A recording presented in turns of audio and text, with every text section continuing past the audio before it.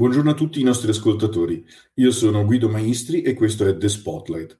La nostra ambizione è di mettere sotto i riflettori gli argomenti più caldi dai mercati finanziari e cercare di fare un po' di luce, fare chiarezza e dare spunti di riflessione. Oggi mio ospite Michele Morganti, Equity Strategist and Head of Insurance Asset Management Research di Generali Insurance Asset Management.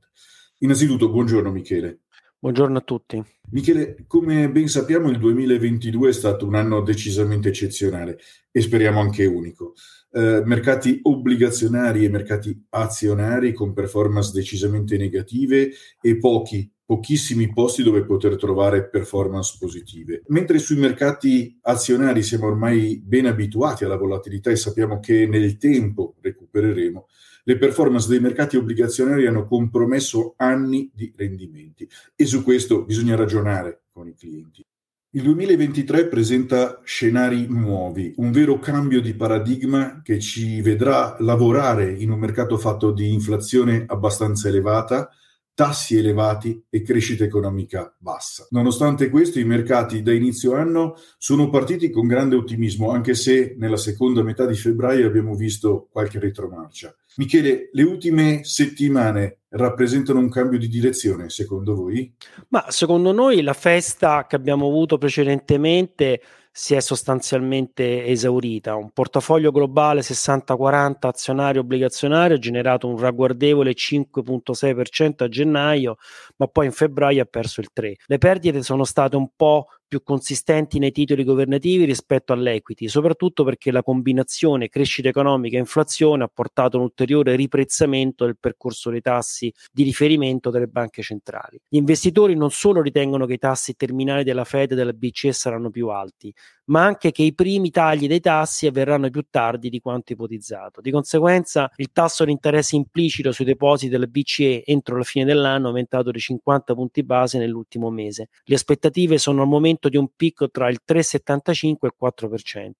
A peggiorare la situazione l'aumento dei tassi deciso durante il meeting di dicembre della Fed, che è stato riprezzato di 80 punti base dal mercato durante febbraio. In un contesto di riprezzamento così aggressivo, le perdite azionarie globali il 2,9 a febbraio, hanno rappresentato un danno tutto sommato limitato.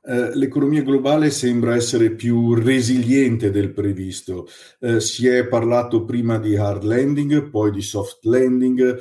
Possibile ora un no landing scenario? Ma no, in realtà non ci crediamo. Ovviamente di fronte a questo scenario abbiamo rivisto a rialzo i nostri dati sul PIL, non prevediamo più una recessione nella zona euro per quest'anno. Riteniamo ancora plausibile una recessione, seppur poco profonda, negli Stati Uniti a metà anno.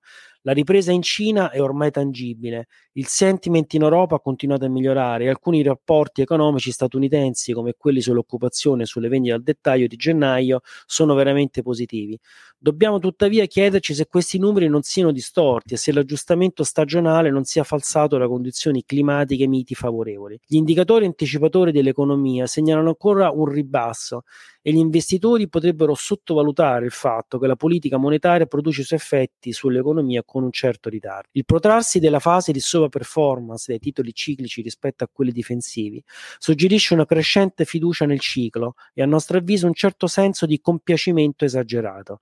Nel frattempo, gli ultimi dati sull'inflazione hanno sospeso a rialzo negli Stati Uniti, in Europa e nel Regno Unito, ma in questo caso dobbiamo riconoscere un effetto ancora più ritardato dalla politica monetaria sull'economia. Ma i trend dell'inflazione di fondo sono inaccettabilmente elevati e questo aumenta il rischio di un inasprimento esagerato della politica monetaria, il quale poi causerebbe una successiva recessione. Prevediamo che la BCE e la Fed aumenteranno i tassi al 3,75 e al 5,75, con quest'ultimo dato superiore al consenso. L'allentamento delle condizioni finanziarie dallo scorso autunno non è in grado di sostenere una resilienza economica ancora maggiore, secondo voi? Siamo di fronte ad un mercato pieno di contraddizioni a cui possiamo comunque cercare di dare un senso, anche se dobbiamo ammettere che si tratta di un equilibrio molto instabile. Fatemi fare 3 esempi.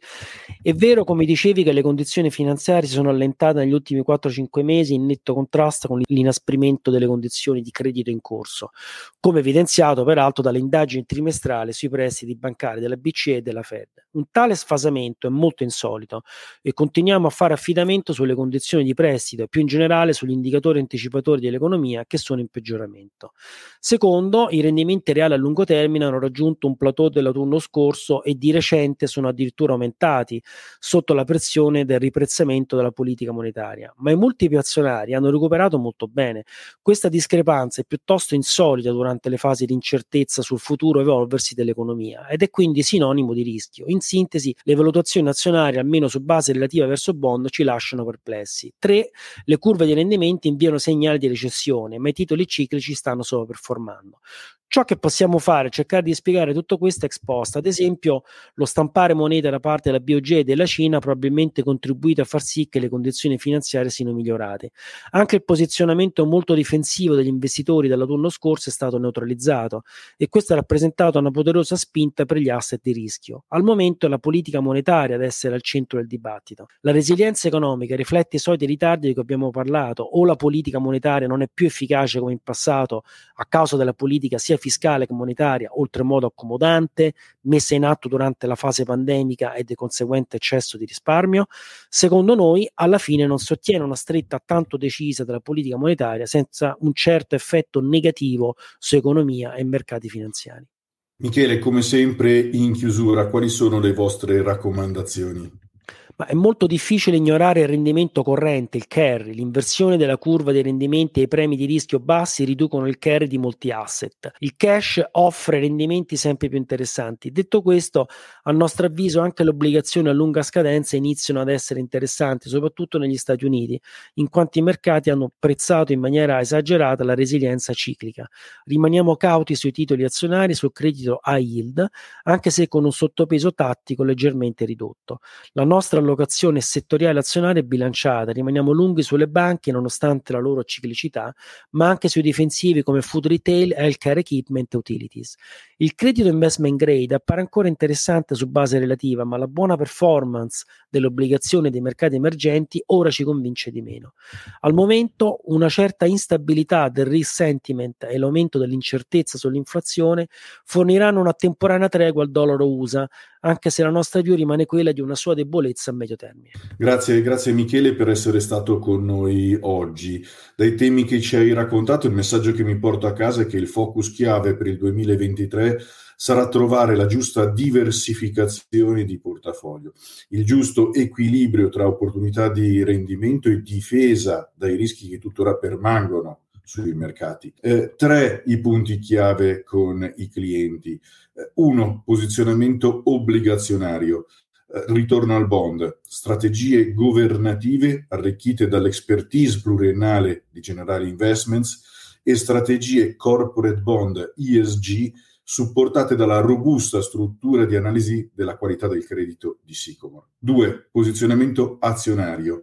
Temi di lungo termine come per esempio l'invecchiamento della popolazione e la transizione ecologica. 3. Diversificazione e decorrelazione. Strategie alternative multi-asset gestite da Planisphère Investment o con focus sulle commodities con i gestori di Lumina. Tutti temi che approfondiremo insieme ai nostri gestori nei prossimi podcast e webinar mercati. Non mi resta che ringraziarvi per essere stati con noi all'ascolto di questo nostro podcast e vi ricordo potete trovare ulteriori episodi e approfondimenti sul nostro sito web www.generali-investments.com e sulle piattaforme d'ascolto Apple Podcast, Google Podcast e Spotify. Grazie ancora e vi auguro una buona giornata.